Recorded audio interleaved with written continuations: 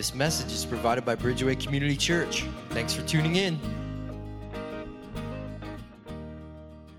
We're talking about world religions, and the one thing I want you to take away is it matters. It matters what you believe, and it matters across every stage of your life. And so if you're in J-Seekers, it matters what we teach those young hearts and those young minds. Just as it matters on a Wednesday night what we teach and what those middle schoolers believe. It matters when you're in your living room with your small group studying God and what Jesus means to you. It matters. And hopefully by now you've picked up that when we're studying these other world religions, we don't all believe the same thing. I mean, in fact, I think it's very obvious as we've taken the time to look at what Hindus believe and Muslims, and then last week we look at the Mormon faith, and you can see we have very different beliefs about God and Jesus and salvation, and this puts us at a crossroads. As I've said throughout this series, I think it is unavoidable in the modern world to go through life without some intersection of someone who believes probably very differently than you about faith. And my hope in this series is to give you an opportunity to have some confidence that you could engage with people who believe differently from you. You may not remember every fact or everything from these sermons, but my hope is that you would have some confidence in what you believe about your Christian faith. I got to thank you. I've enjoyed teaching through this series, and I've enjoyed your questions. You've hit me with some hard ones. In fact, I find that during the week I'm spending a great amount of time preparing these messages because much of this is kind of like relearning for me a lot of the faith backgrounds. And it's also digging into your questions. You've asked some really good questions. Several of the questions kind of had this sense of sort of like, how do I know for sure, Pastor? Questions would be asked like, how do I know that the God you teach and the Jesus I'm trying to believe in is real? And if you find yourself with that question, you're not alone. In fact, that question, is God real, is one of the most universal questions. In fact, great apologist by the name of Lee Strobel. In fact, if you've never read his book, The Case for Christ, I would highly recommend it. It's an excellent book. He actually has done some analytics on this question, and he found that on Google, this question, is God real, is asked 200 times every second all around the world. There are people that are hungry for this answer. Is God real? And my question to you this morning is, well, how would you answer that? If someone came up to you and said, hey, is God real? How would you answer that? And some of you this morning, you might be saying, well, Pastor, isn't that your job?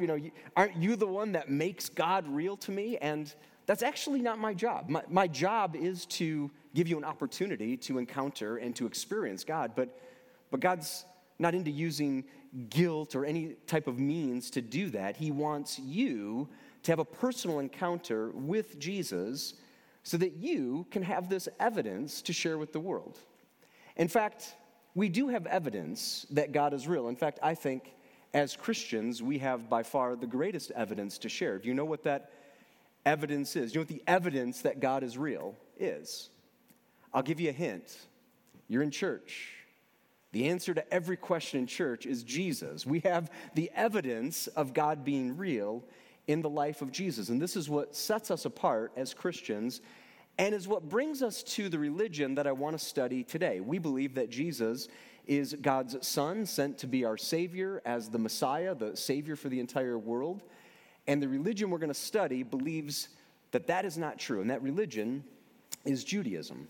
In fact, if you could just put it simply, as Christians, we base our entire testimony on Jesus, that he lived, that he taught, that he died, that he rose from the dead, that he is God's Son sent to be the Messiah.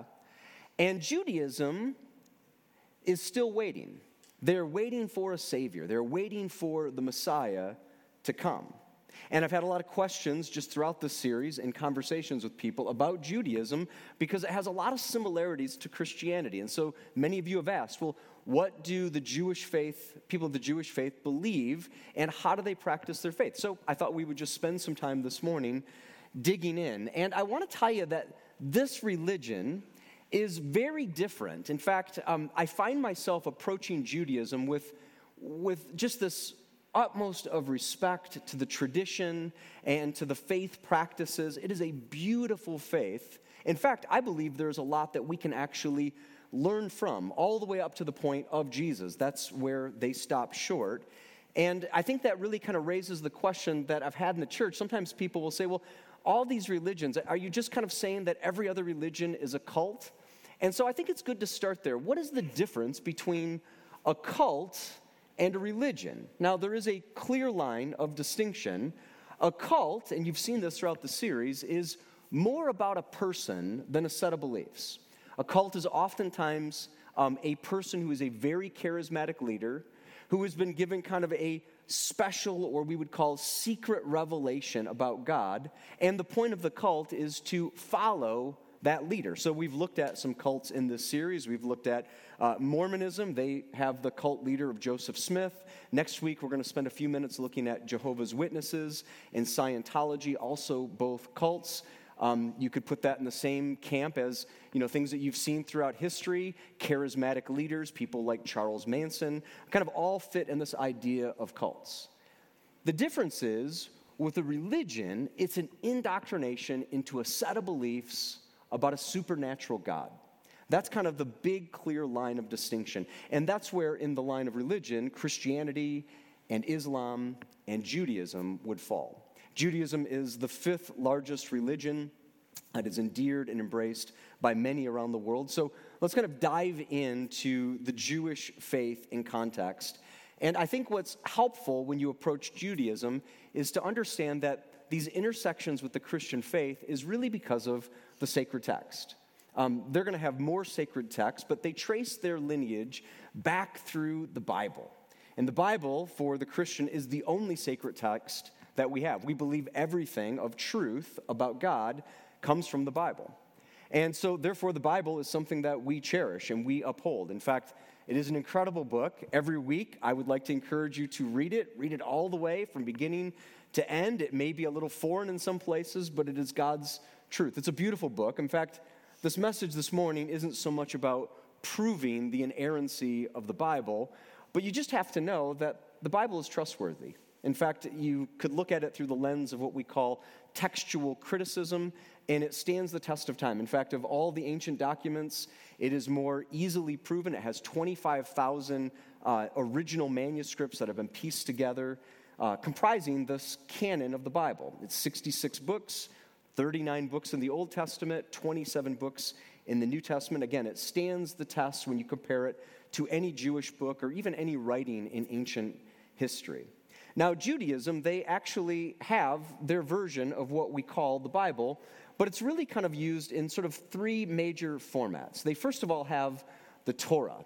And the Torah is actually the law that's contained in the first 5 books of the Bible. This is where things get a little confusing. But the Torah comes from the first 5 books, Genesis, Exodus, Leviticus, Numbers, and Deuteronomy, straight out of what we would consider the Old Testament Bible. And the Torah is the law. There are some 613 laws in Torah, and a good Jew would learn these laws and then keep them while they're waiting for the Messiah, the Savior, to come. They also have the Tanakh. And the Tanakh is also a part of our Old Testament Bible. It would be all of the prophets. But they read the prophets like Isaiah and Jeremiah. They read them differently than us. They read them as if they are their historical documents of their people, which they are. The Israelites, or the Jews today, are God's people covered under the Abrahamic covenant.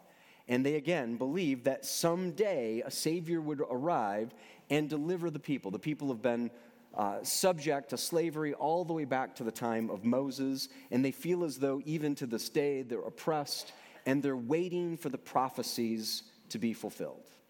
It's the last writing that I find the most interesting. It's the Talmud. And the Talmud is sort of their interpretation of all of the Torah law by the way of their teachers. A teacher in Jewish tradition is known as a rabbi. And the rabbis would all have their own take and interpretation on all of those 613 laws. Can you imagine how confusing that would get? Every rabbi has kind of their own take on each of the 613 laws. They wouldn't label it this way, but you could imagine that a rabbi is going to see something different depending on their own beliefs. You could say that there are sort of conservative rabbis, they wouldn't use this term, and there would be more liberal rabbis in the way they interpreted the Torah. And you became a student of that rabbi, and you therefore embraced that rabbi's interpretation. Well, it sounds simple enough until you come to texts that are, well, debatable. And we have them today, sort of hot button, hot topic issues. There are a lot of the same issues that they debated and had as hot topics back then.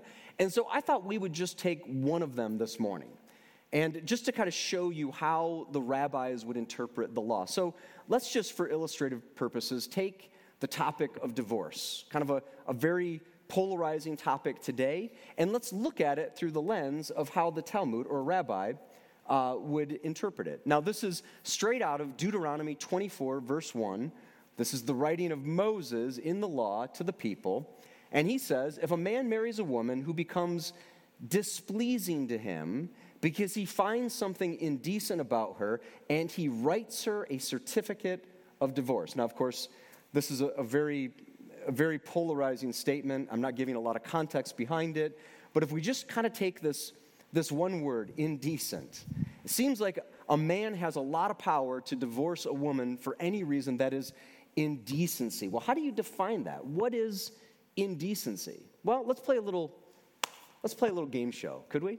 Let's play a little game show called Ask the Rabbi, right? This is how the rabbis would answer it. And I want you to see how different these responses are. So you could take 3 historical rabbis, and you would get 3 very different answers to the word, what is indecency, and therefore the grounds for divorce. Rabbi Shammah would say, well, indecency is only because he found the ground for it in unchastity, meaning in adultery, and something unchaste in the marriage, in the relationship.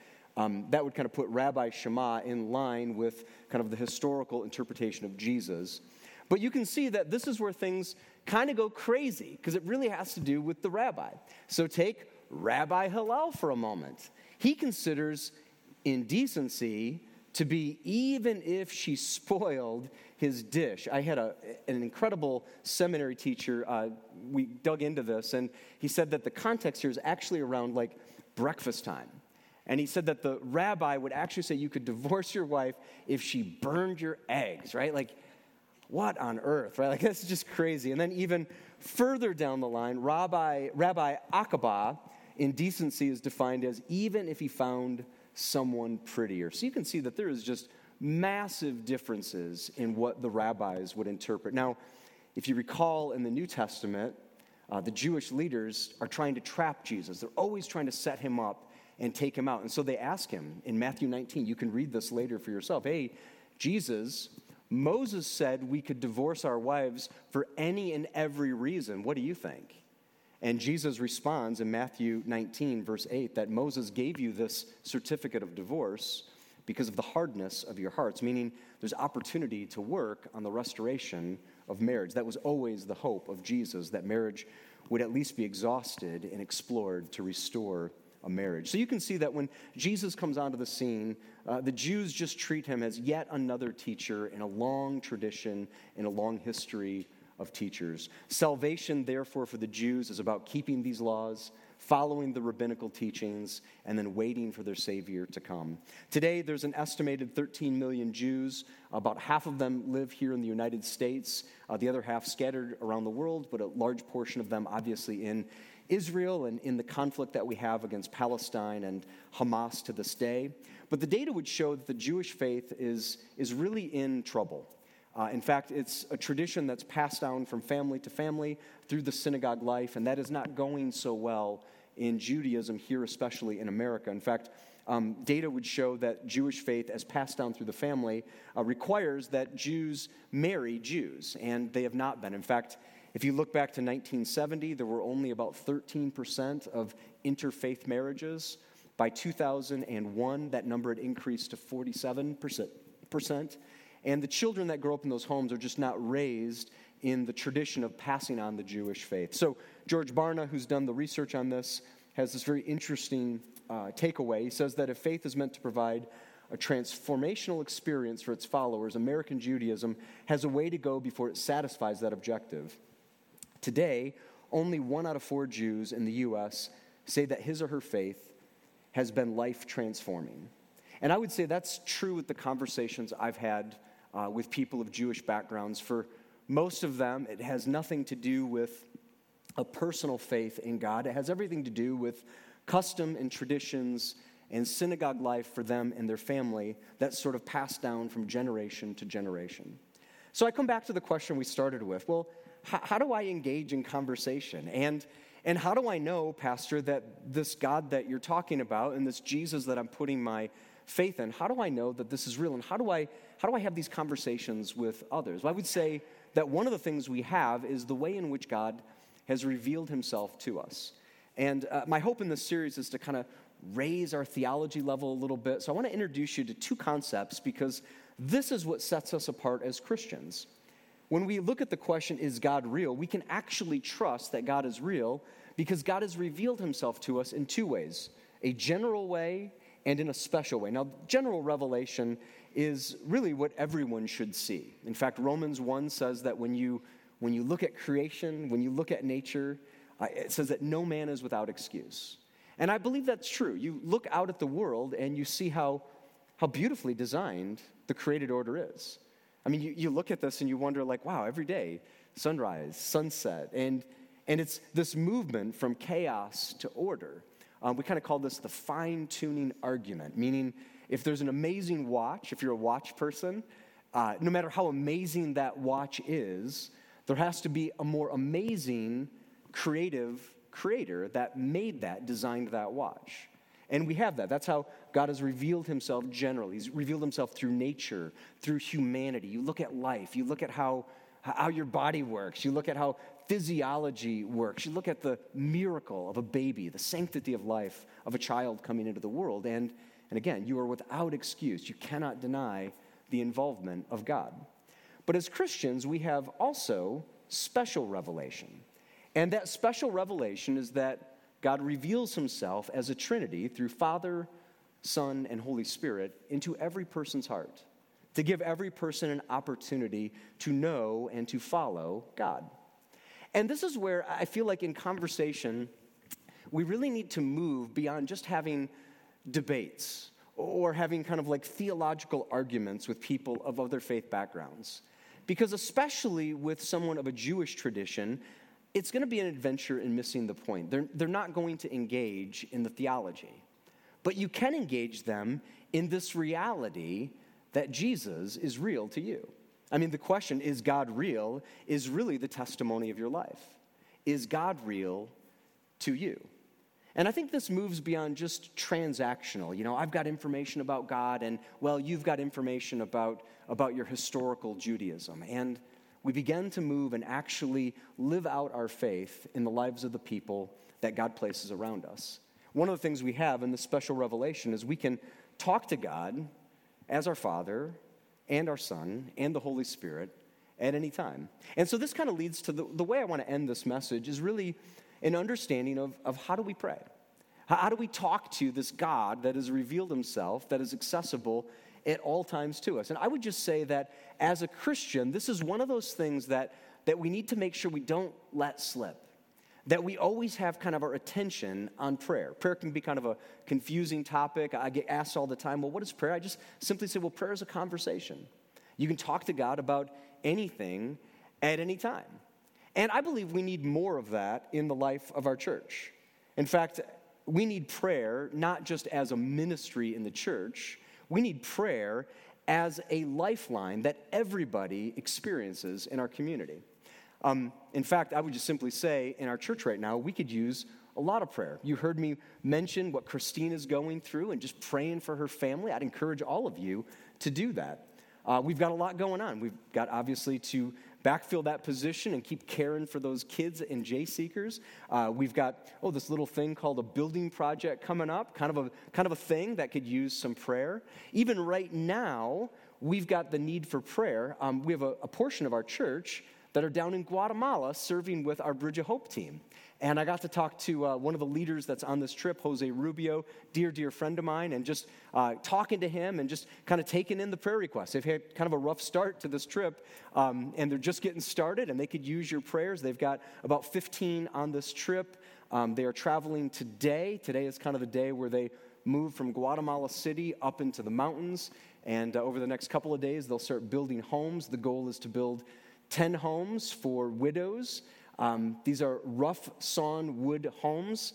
If you've never gone on a trip with Bridge of Hope, I would highly encourage you to do it. It is life transforming to build this home for a widow who's been praying for someone to come and to take care of this basic need. And every time I've built a home, I've had this image in my mind that, if you got a shed in your backyard, your lawnmower is living better than these widows in the mountains. I mean, it's just an amazing opportunity. And we're there now. You can be praying over that team. They're in the village, heading to the village of Meatador. It kind of sounds like Matador, but think of what you're going to have for lunch today, some meat, and be praying for our team that's in Meatador. We've been doing this for the last 20 years, and to me, it's just so special that God's given us an opportunity to partner in this way with his work around the world.